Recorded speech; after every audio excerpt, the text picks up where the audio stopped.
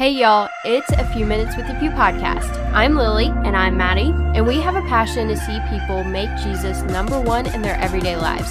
We want to get serious about being serious for Jesus. Will you join us?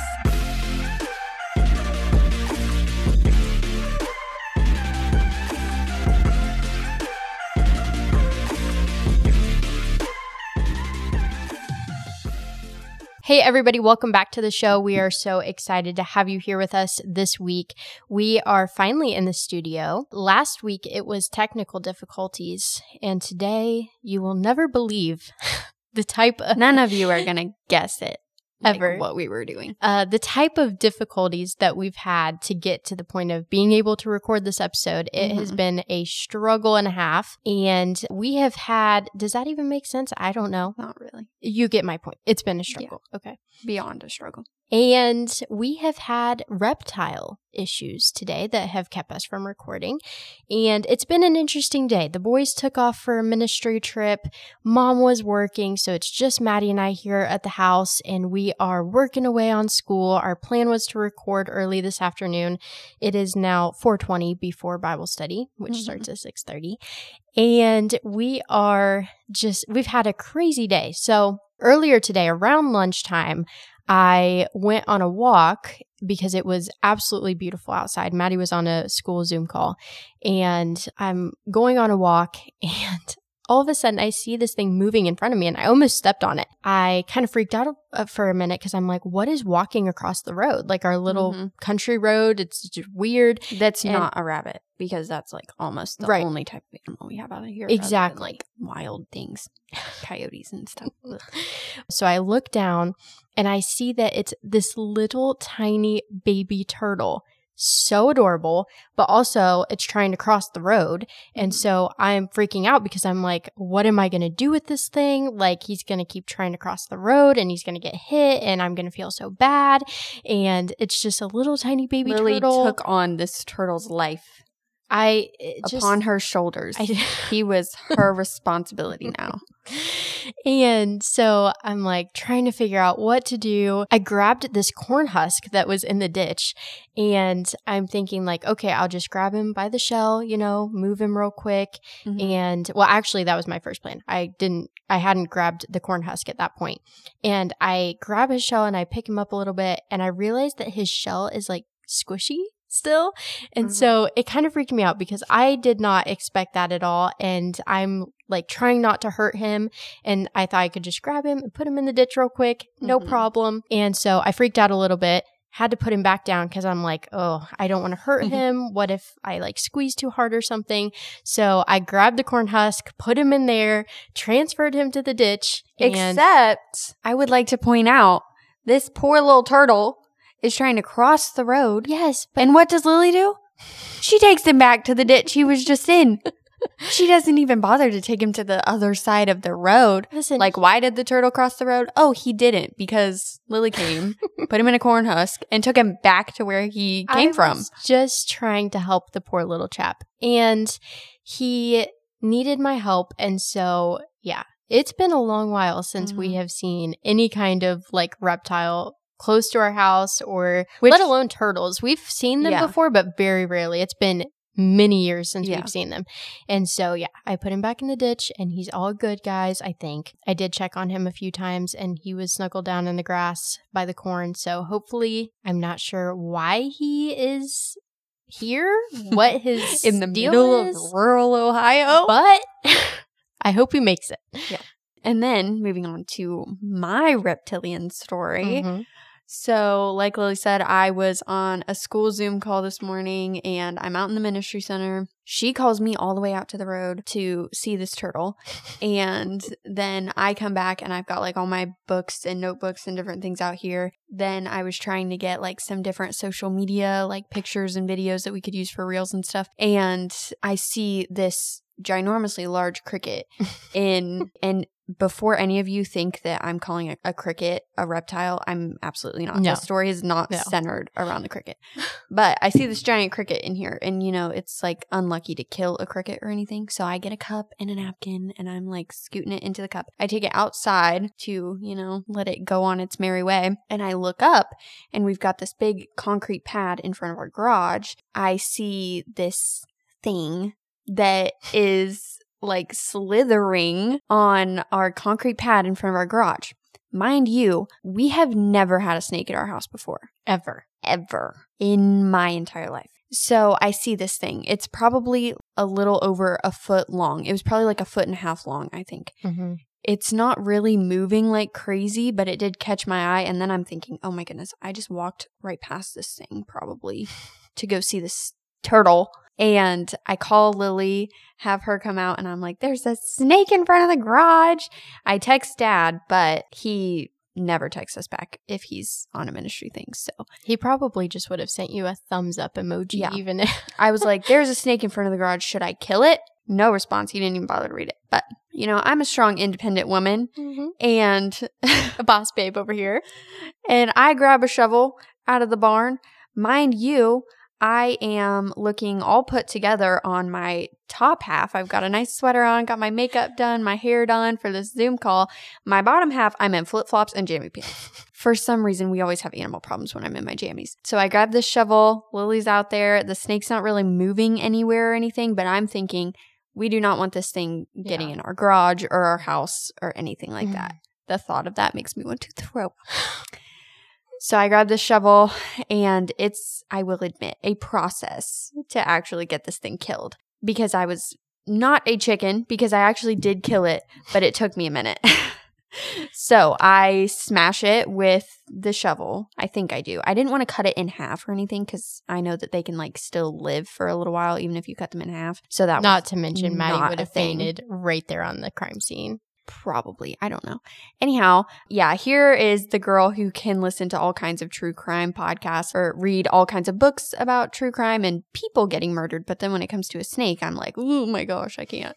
So I smack the stupid snake 3 times with the shovel, because I smack it the first time, it's not dead. It starts moving. Smack it a second time, still not dead, but I can tell it's close. So I hit it a third time. Then there's some blood on the concrete and all that, and we think it's dead. Fast forward 10 minutes, we have literally just been standing there staring at this thing. I hate snakes. I mean, it's probably not my worst fear ever, but I really don't like snakes. They're so gross. They're disgusting and just weird. They defy logic and physics. How do they move? It's just gross. And the way that they okay. Yeah. Everybody gets it. Anyhow, so then Lily pokes it with the shovel just to make sure it's dead. And mind you, its neck is craned in a weird way. And bloody. There's blood under its head and that kind of thing. Not tons of blood, but there is some. And she pokes it and it starts slithering again. Its back half starts slithering. The bottom half starts slithering. So it's obviously, I don't know, the top half was paralyzed or something. I don't know. Because its head never moved again, but its whole, half of its tail started slithering. Yeah. Literally and Maddie just and I the started bottom half of it. Screaming. Yeah. And I'm thinking, Jesus, there's no why could you not have just let it die the first time? Why? I hit it 3 times and it's not dead. And mind you, I couldn't even find a normal shovel. I found this very narrow shovel that I had to hit it with. I wanted a regular one to make sure that I hit it right on the head. Because obviously, we have dominion over animals and you don't want to see them suffer. Mm-hmm. The Lord doesn't want us to let them suffer or anything. So I wanted to just kill it, get it out of its misery, and snakes don't deserve to live anyway because they are literally Satan's animal. And it starts slithering again. So then we restart the entire process of having to work myself up to be able to kill it. And then I hit it again once. And the bottom half of it, flies up, kind of. It's still alive. It's this, I don't know, attack maneuver or something. Just trying to kill me. And so I have to hit it twice. Mm-hmm. I hit it 2 more times and then it finally died. I kind of cut it in half a little bit. Yeah. And fun fact, its intestines were like blue. It's disgusting. So anyway, now we're sitting down to record a podcast episode. It's still sitting in our driveway because we're waiting for the boys to come home to pick it up and get rid of it. Because, that's too far. I can kill it, but I can't move it. Yeah, exactly. Oh my goodness, guys. It was a struggle getting to this point, but here we are. So we had to share that with you, obviously, because it's such an accurate, if you're just like wondering if you're new here, this is such an accurate depiction of Maddie and I's personalities. Yeah. Like I saved something and took care of the baby, and Maddie killed a snake. Twice, technically. And so this is just a great day. I hope this is no one's first podcast episode. Oh, that would be bad, honestly. probably. They're probably maybe I promise we're normal. This has never happened before. No. We can certainly testify to that. But anyways, today was just an extra special day. So moving on, this topic that we're about to get into has absolutely nothing to do. Completely unrelated. No, actually, that counts as nature study for today. That's true. Usually homeschoolers do bird watching. Today we killed some things. And saved a turtle. Saved the turtles. Look at us. We're saving the environment. But anyways, we are talking about education, and you guys know that we are super, super passionate about this topic. This is one that Maddie and I absolutely love to get into. If you've listened to our rapid fire questions episodes, we usually at some point during one of the questions get into the topic of education. Some way, somehow, we're definitely passionate about talking about the topic, and we want to just kind of discuss, I guess, what true education is. Again, I know we've mentioned it a little bit in one of our rapid fire questions episodes, but I just want to get into this a little bit more because one of the specific things that we're seeing in the public school system today is the fact that so many kids are being told that they have disorders, disabilities, all of these different things, right? ADHD is at an all-time high, and there are a bunch of different reasons for these disorders and the reason that we're all of a sudden seeing a huge spike in these numbers in children. But one of the things that I really want to get into today is how maybe, let's just contemplate this thought together a little bit today. Maybe if we were to actually educate these children in the way that they needed us to, that maybe we would find out they don't actually have any kind of disorder at all. And the disorder is just caused by really a disordering of the soul, if you examine it. And if you look at how they're being educated, what they're being taught, the method by which they are being taught in the public school system, and how public school systems view children, how they view children's souls. And so we just want to get into this a little bit today because it's a super interesting topic and one that, again, we're really passionate about and we want to see people think through because it's so important. Yeah, I'm excited to get into this topic and this subject because I think that we have definitely normalized this idea that all kids need some kind of special ed, but only within the public school system. They just don't think right. They don't learn right. And they are never given the option to learn differently. And that is why they have such a difficult time learning. I know that disorders like ADHD, ADD, autism, different things like that, they are real things that people genuinely struggle with. And my heart always really goes out to these kids, especially who are in the public school system and who are honestly taught to hate themselves because of this. And they're taught to view themselves as separate and as different from everyone else, which should be a good thing. They should be able to say, yes, I'm different from everyone else. I learn differently. I process information differently. That should be something that they are able to be proud of. But instead in the public school system, it's like, oh no, you don't learn the same as the other 50 kids who are in your class. So now you need special ed and we're going to like segregate you from everyone else and you are stupid, basically, is what they're telling them.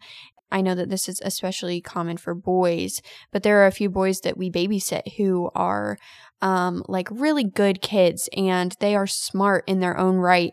And yet they're going to public school and they're being put in special ed and they're being taught to hate reading. They're being taught to hate anything that has to do with learning. And so then they just look at school as something that's completely useless and that makes them feel stupid. And it's just a really draining experience for them. And I think that's really sad because the Lord has created us to be people who are constantly learning and who are constantly processing information, but He's created us all to do that in very different ways. Within the public school system, we've kind of just pushed that thought aside, and it's like, no, everyone is supposed to learn the exact same way. All 50 of these kids in one single class are supposed to learn the exact same way. Right. And if they don't, then they are weird and they're different, and that's unacceptable. Whereas I think education was originally meant to be this thing created by the Lord for kids, especially. I know that's when, you learn the most, but obviously learning is an ongoing thing. But education, specifically when you are younger, was meant to be something that glorified God, period. And in the public school system, we can definitely see that that's not the case anymore because we have so much that is honestly blaspheming God directly. And you look at schools all across the country, and I know that we've talked about this before, you look at the drag shows that they're having, you look at the curriculums that they're using that are teaching atheism and are teaching kids to hate God and also to hate our country, but that's just a side note. It's become this system that is purely a system. It's not this institution of learning that encourages kids to genuinely explore the way that the Lord created them and to be proud of the way that the Lord created them. Yeah, I agree. And I think that something that I've always thought is just so interesting about the public school system is that we take on the idea that what our responsibility is, what our duty is as educators and as people who are teaching these kids is that we have to undo everything about them. Really, it's this idea of almost going in and destroying the knowledge and their souls and the knowledge that they have already and the desires that they have. We want to strip them of all of those things. And then they want to build these kids up in, if we're all being honest with ourselves, what is completely and utterly worldly. It's this idea that they need to learn the ways of the world and they need to conform to them. And all we're going to teach you is how to do that. And so much of how this is done is by standardized testing and all of those things. Obviously, we've talked about that on the show before. We have an amazing episode all about the history of standardized testing and how standardized testing really dictates what teachers teach in their classrooms because all they're trying to do is get their kids to pass these tests. And so they'll look over these questions, they'll teach the kids what they need to know for the test. And none of this has to do with the Lord or anything biblical at all. It is completely worldly. It is completely, like Maddie was saying, we've sexualized everything. We have taught them that there is no God. There is no point to your life. There is nothing there. And so this is what they're learning in these tests and also what they're learning all throughout school. And I think that C.S. Lewis was brilliant, obviously, when he said, "The task of the modern educator is not to cut down jungles, but to irrigate deserts." I love that quote because it's this idea of not going in and destroying everything that they already have. In a way, we do that on a spiritual level because we want to make sure that they're not selfish. We want to make sure that they're not stealing or they're not learning these different things that the world around them says is perfectly okay. We want them to maintain the innocence that the Lord has given them. We want them to build up something that He has already innately put within them. They already have this desire to chase after and to seek after what is true, good, and beautiful. So we don't want to go in and completely destroy that desire. We don't want to go in and just completely say, there is nothing good, there is nothing true, there is nothing beautiful. But what we want to do as educators and as people who are trying to lead these children, or even one day thinking about how we want our children to be led, because I know we have a lot of young people listening. You may not be in the stage of life where you're having kids. We're not, but we're thinking about these things because we don't want to put our kids in the public school system and see them be taught these very worldly, evil ideologies, these ideas that truly do not encourage them to seek after what is true, good, and beautiful, which should ultimately lead them to the cross. It should lead them to Jesus. It should lead them to how He sacrificed for them and how they can find salvation in Him. That is, I believe, what Lewis is saying here is it's not the idea of going in and totally destroying the soul of the child and then building up in a worldly way. But what we're actually doing is we're renovating. Mm-hmm. That is the task of the modern educator. We already know from a Christian perspective, they have this right desire. Does it usually triumph over their natural desires and their sinful desires when they're young? No. And so that's the point of education. We ultimately want to teach them how to replace the sinful desires they have with the virtuous. Mm-hmm. And so we want to see them have courage. We want to see them be kind. We want to see them love well. Those are all things that we want to do. And they already have the desire because God has created them.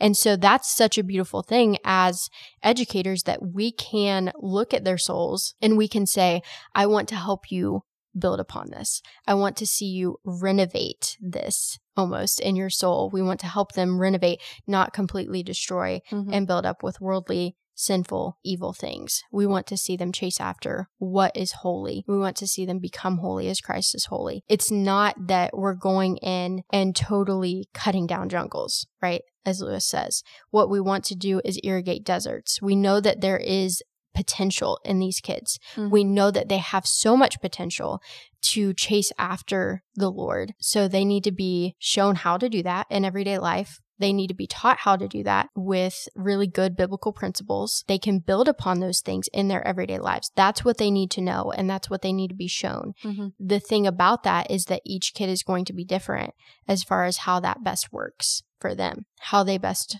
learn how to be virtuous. That's going to be different for every single kid. And so that's the beauty of homeschooling. That's the beauty of really looking at a few kids and saying, okay, what does he need? What does she need? How can I best help them to become virtuous people? Mm-hmm. How can I help them to become what Jesus has always intended for them to become? That's my job. And that is my duty as an educator to show them. And that means that we have to be doing that in our own lives. Yeah. That does not mean that we just get to come in. And I think that that's the problem with a lot of modern educators is they come in, a lot of them are not Christian, as we're seeing based on the things that they're willing to teach these kids and show them. And so because they are not saved themselves, they don't understand this concept of helping a child seek what is true, good, and beautiful because they're not actively doing that in their own everyday lives. That is, I think, such an amazing thing about how the Lord has created education and also how he has formed the home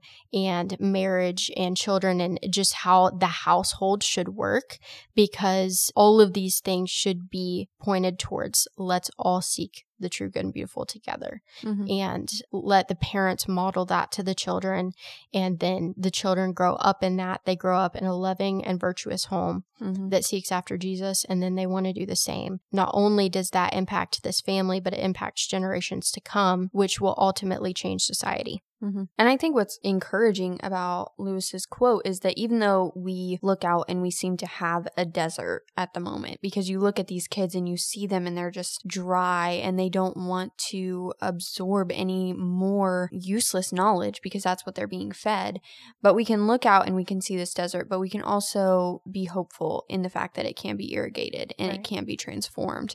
We can introduce this type of living water to this desert, and we can encourage them in their knowledge and encourage them in their virtue. And that's what true education is about. It's about teaching people to live well, not just remember facts well until your next test, because that's what the public school is focused on. It's learn these facts, don't learn to live well. In fact, learn to live terribly through our system and remember these facts until your next test. Oh, you can't remember those facts? You have ADHD, you have autism, you're terrible, you have all these disorders, you need special ed. We're not teaching kids that as long as you know how to live well and you function in the skill set that the Lord has given you and you cultivate that and you grow that and you use the gifts that God has given you, you will be successful and you'll be doing exactly what he wants you to do. You'll be functioning in the calling that he's given you and the purpose that he has for your life. That's what true education is supposed to be about. It's supposed to be about encouraging people in the things that the Lord has created them to do and has created them to cultivate over the course of their lives. And that's how you have a well-structured and well-seasoned society. You have different people functioning so well in different things. You look at these kids that are able to jump from one subject to another, are able to have all these different thought patterns and all these different things that they're thinking about all at once. And they're going to be really great at one job that I'm not going to be great at because I am not good at juggling all those different thought patterns and all of those different ideas that are just going on inside my head. But instead, we say, oh, you want to blurt out all those ideas now? You want to learn about these specific things more in depth? Not saying that they don't need to have like foundational things. I mean, obviously, I'm not trying to set up anybody's curriculum here, but obviously, these kids you still have to say, okay, you're going to sit down and you're going to read this book because you need to, and it's going to teach you how to live well. You're not going to go and read something really stupid and, we're not going to go read Captain Underpants. We're going to go read Narnia, or we're going to go read something that's actually good for your soul. Honestly, I think when you do that, that solves the problem of them not being able to sit still or just not being very interested in that kind of thing. Because honestly, even though something like Captain Underpants is apparently tailored to children and should be what they want to read, it's not, because it's not fulfilling, it's not feeding their soul, and it's not pointing them to Christ. They want to listen to fairy tales, and they want to listen to things that are going to point them to Christ and are going to fill their soul and are going to make them feel like they have purpose. They want to hear about characters that they can strive to be like, not characters that are completely and utterly pointless and stupid. So, true education is about teaching people to live well, and it's about inspiring virtue, like Lily said. That is the foundation of education, and that's the foundation of, or what should be the foundation of society. But when you come up with all these different institutions, and I think we've even done this in the church, you come up with these institutions where people are told you are supposed to learn a certain way and you're only supposed to learn what we give you, then you come up with this society that is no longer virtuous because they're not even being offered the virtue in the first place, that good example of virtue. Because, I mean, this is obviously like a generational thing. We've got now, especially, we have like millennials becoming parents, and they've grown up in a public school system that is nowhere near what it was in the generation before them. Their parents were encouraged to work and to be outside the home, and especially with females during that period, the females who would have raised millennials were encouraged to be outside of the home, getting jobs, working, creating income, and that kind of thing, and putting their kid in daycare and in school. So now you have millennials who don't know what it's like to have stable parent figures who are displaying virtue to them every day, and now they're having kids, and they're saying, okay, well, I need a job because that's what my mom did, that's what my dad did, and I'm just going to put my kid in daycare, which is what all of the money that I'm making is going to go to, simply so that I can work for someone else and sell them my time, then learn to completely hate my kid and teach them how to hate me in the process. And then I'm going to send them to this institution that is completely overrun with evil, and I'm going to hope that they teach them something valuable. And if they tell me that they can't sit still for very long, or they're not learning this specific subject as well or as quickly as everyone else, then I'm going to take them to the pediatrician and I'm going to get them medication and I'm going to numb them so that they just can't do that anymore and they can't function in what the Lord wants them to function in. So obviously there is like a foundational education where everyone needs certain things like math and science and reading and different things like that. But then let's encourage kids to pursue things that the Lord has given them and to pursue the things that He has given them an interest in, instead of just saying, you need to do this and we only have 2 electives for you to choose from, and you're just going to, go through those because everyone else is, and you need them to be able to graduate. And then we're going to send you to college, and it's going to be even worse. And you have already adapted to this prison mindset that we have set in place. And so whatever your college professors teach you is what you are going to adopt wholeheartedly as your entire worldview. And they're basically just going to cement everything that we have taught you throughout all of 12 years that you've been in school. Then it's just going to be even worse when you get to college, and they're just going to really just make sure that that is locked in and you will never think for yourself again. that is a major problem. And that is why our society is the way that it is right now. Mm-hmm. One of the things that I'm personally really looking forward to about homeschooling my future children and stuff is looking at each of my kids and being able to teach them those basic fundamental concepts and things that you're talking about, like math and science and history and all these things, but looking at them in a different way, looking at my kids and adapting each of those things to how they want to learn, how they think, and how they process information. I want to make it enjoyable for them. I want it to be a fun experience for them where they can't wait to learn about that because they're getting to thrive in their own kind of environment, right? And their own learning environment where they are really enjoying it because, one, they've gotten to pick the book, they've had options, they're getting to make decisions, they're thinking through things, they're getting to talk about it with me and getting to process that information out loud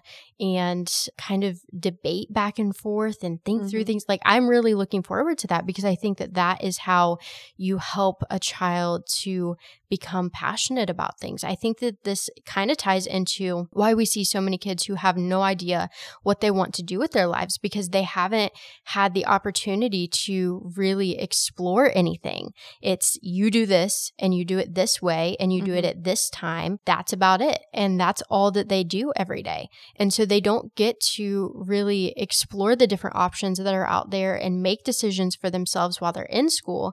And so then we expect them to get to their junior, senior year and decide what they want to do for the rest of their lives. They've had zero experience. They've had zero opportunity to make their own choices and own decisions when it comes to what they're learning and what they want to learn about, and to see if they're interested in something more than they would be something else.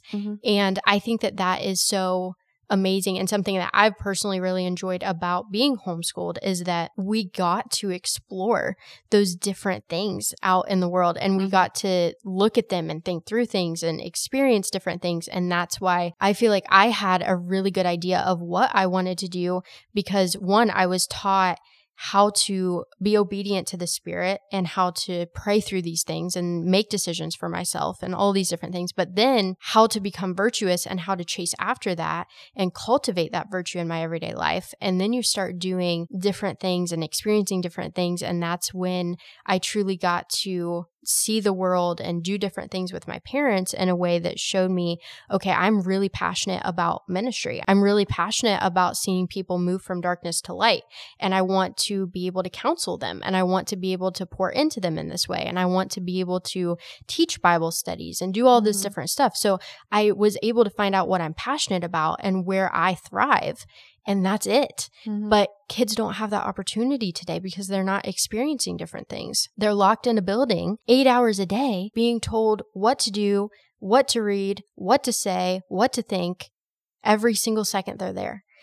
So how do we expect them to become virtuous? How do we expect them to chase after what is true, good, and beautiful when they have no freedom to do so? That was definitely a problem that we were seeing with a lot of our friends this past year because literally most of our Bible study group graduated from high school this past year. One of our friends literally said, they want me to figure out a career path now, but they've told me what to think my entire life. Right. So now I'm just sitting there like begging, tell me what to do because I don't know what to do. You've always told me what to do, so tell me what to do now. But then it's like, oh, no, we just want you to have an atheistic mindset and we want you to hate your country and we want you to hate God. Now go and pick whatever career you want to do, but make sure that's your foundation. Right. Make sure that's what you bring to that workforce. Make sure that that's what you think for the rest of your life. You know, they're frowned upon for like not going to college immediately after high school when they're trying to figure out what they want to do, or they are pressured so much into choosing a career so that it can be announced on graduation day. And if you don't have one and you're like undecided, or you say, my greatest aspiration in life is to be a stay-at-home mom, you look like a complete loser. And so they pressure you into just picking something. Just pick something quickly before you graduate so that we can announce it and you don't look stupid and you don't make the school look bad. Yeah. Anyway, rant over. But I did want to end with, I know that lots of us can look at this and say, okay, well then what in the world do we do? And we get all discouraged. I certainly am. But I wanted to bring up this story really quickly about, I was studying this in one of my college classes this week, and I had to watch a couple of lectures and stuff about the Second Great Awakening, which I've studied before, but I had never heard this specific story before. So the Second Great Awakening kind of started in two different places. One was with camp meetings, and like the initial camp meeting took place in Kentucky, and then that was like the model for all of the camp meetings, and really is where the Second Great Awakening expanded the most. But the first place that it kind of started was at Yale, surprisingly. Not many people know this, or at least I didn't know this. And it started when a man named Timothy Dwight was appointed as president of Yale. He was an Orthodox Christian and was looking around at the school and noticing that it was not as Christian as it possibly should be or as he wanted it to be. So he gets into like the nitty-gritty details of the college. And mind you, this is early 1800s. So they are much more religious than we are. And yet by even their standards, he felt like they were not as religious as they should be. So that, tells us a lot about our society. But he gets into the nitty-gritty details of the college. He goes in and he's talking to students, he's talking to faculty, he's getting to the bottom of this problem, which we aren't seeing very many faculty in any colleges today doing. At this time, college was kind of something that was only meant for the elites of society, and you kind of had to know the right people or be extremely smart to get into college. So there were very few college opportunities available to people, and generally only like the Ivy League colleges that we see today were around back then. So places like Harvard and Yale. So Yale, one of the biggest schools in America at this time. And he's looking at it and he's saying, okay, this is not the way that it's supposed to be. He was looking at the students who were graduating from the college, and most of them were turning out to be like deists or atheists and stuff, which he saw as a really big problem. For those of you who don't know what deists are, I had to refresh my understanding of this concept when I started this history class. A deist is someone who believes that there is a God who created the universe, but they believe that that entity and that being is no longer intimately involved in the events taking place on Earth and has just kind of stepped back from his creation. Like he created it and now he's done. So obviously that's a problematic belief system. As Timothy Dwight is exploring the college, looking at the people that are graduating and everything, he's going into classrooms, hearing what's being taught, looking at the curriculum, and he's realizing that most of their current students now are deists and atheists. And then he realizes that most of the faculty are also deists and atheists. So that's obviously going to leak into the curriculum somewhere. Even if it's a predominantly Christian curriculum in the first place, that is going to slowly decline because people have their personal beliefs and opinions that are going to infiltrate this. So what does he do? He calls for complete revival at the school. He fires most of the deist and atheist staff and replaces all these professors with Orthodox Christians. By 1802, just a couple years after he is hired as president, the person giving my lecture put it that Yale was a hotbed of revival. There was all kinds of revival breaking out on the campus.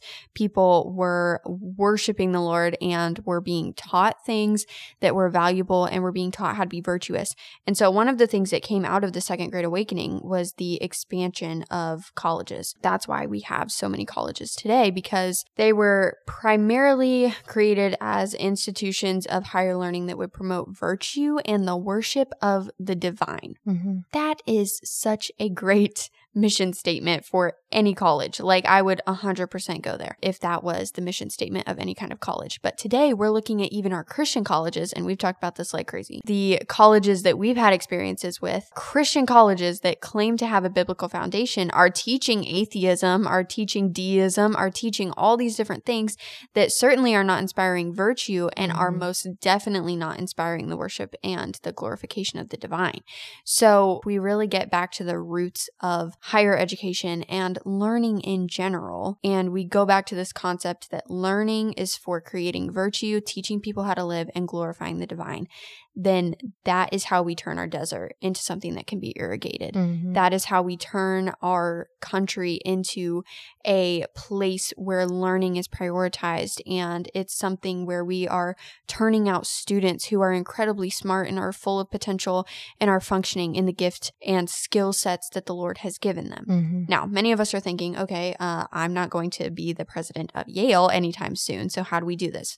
Well, you may not end up being the president of Yale, but what if your kid ends up being the president of Yale? Right. What if the students that you are teaching end up being people of incredible, great influence, and they are the Timothy Dwights of the world that completely transform Yale, Mm-hmm. completely transform the country, in the fact that then colleges are created to honestly model some of what Yale had done. What if they're the ones that can purge the staff and say, okay, we're changing our curriculum, we're changing our faculty, Mm-hmm. and we are going to make this a place that glorifies God, and we're going to make this a place where the students graduating from here know what it is to worship the divine, and know what it is to glorify it, and know what it is to serve it in whatever they're doing and in everything that they're learning. Mm-hmm. I wanted to finish. I know that we're going a little bit long today. I am going to read Proverbs 19, verse 8, and it says, "The one who gets wisdom loves life. The one who cherishes understanding will soon prosper." Mm-hmm. If we could transform our public school systems and transform our students into people who cherish wisdom and who then love life because of the wisdom that they have gained,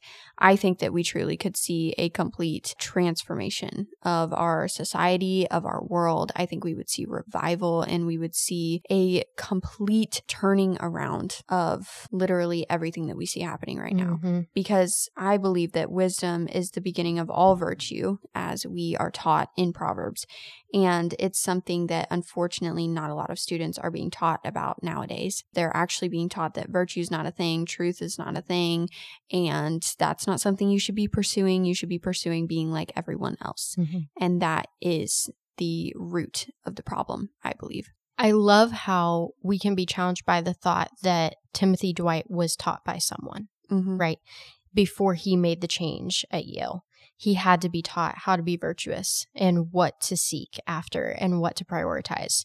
And I'm not sure who that person was. I'm not sure who impacted his life or who influenced his education or how that went. But the point is that someone did. Multiple people probably did. Even if we're not the Timothy Dwights, right, who are in charge of Yale, the president, whatever, we can be the people who impact those people who go on to do that. All right, I know that this episode has gone a little bit longer than usual, but y'all know that when we start talking about education, we will not be stopped. It always goes longer. Let's wrap this episode up in prayers, so please pray with us. Dear Lord, I just thank you for this day, and I thank you for finally giving us the opportunity to sit down and record, and I thank you that I didn't get killed by a snake today. And I pray that you would just guide each and every person listening to this episode. I pray that you would help all of us to truly examine the way that we're living and examine the way that we are teaching our children or allowing our children to be taught. And I pray that you would just really help us to step into this role as people who can create heroes and people who can create change in our society. And